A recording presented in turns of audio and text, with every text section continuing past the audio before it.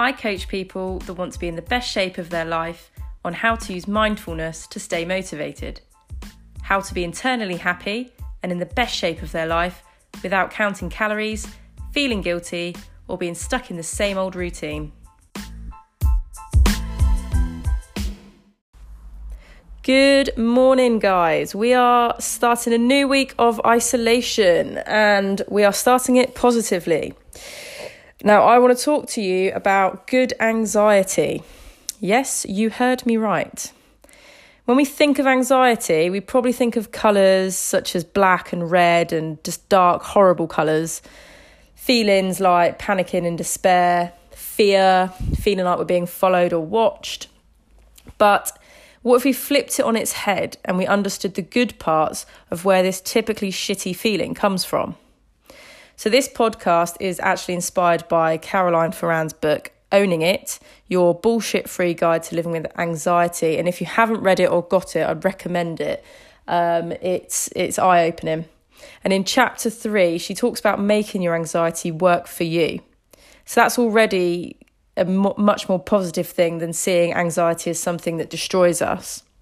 So I reflected on this for myself and wrote down all the good things that anxiety has given me, alongside obviously the shit stuff that it's given me. So I'm a very self-aware person. I am in touch with my feelings and I make sure I behave in public. This is driven, which I worked out, is driven from my fear of making a complete tool of myself.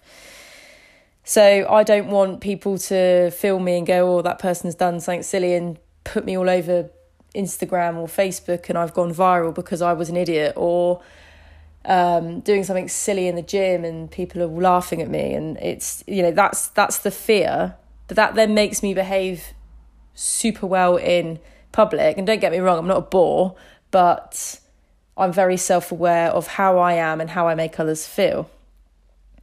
And the other side of it is I work hard, I'm ambitious, and I'm able to lead a busy lifestyle, which isn't always a good thing.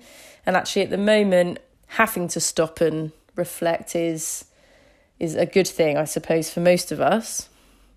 Now, this side of my anxiety is driven from the fear of failure and letting people down. So, going from being employed a few years ago to jumping into self-employment, there was a massive fear of letting everybody down that was involved, including myself. So I made it a success, and nearly 2.5 years on, the business is still going. So I can't let myself fail. Naturally, that is a good thing because it means that I get success and I don't give up. But I've never thought of it like this before, but it opens up a whole new way of thinking and you should definitely try it.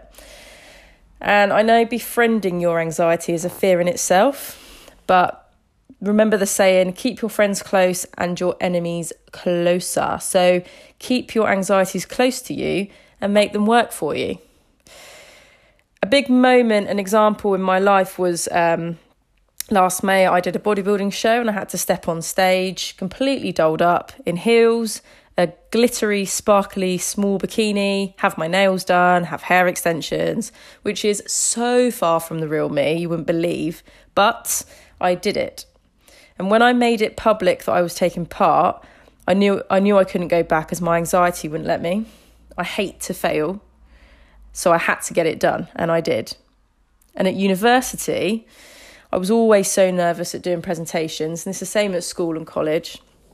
In front of lots of people in lecture halls or classrooms, but I got up and I did them, and it taught me that, again, my anxiety gifted me the ability to do so.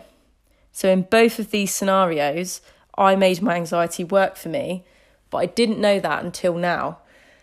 And I wish I'd known about this sooner, because maybe things would have been different. But the positive is that I know it now, I can share it with you, and I can stop and think as my future folds open in front of me, and if I'm hit with waves of anxiety, that I can make it work for me somehow. So why don't you give it a go?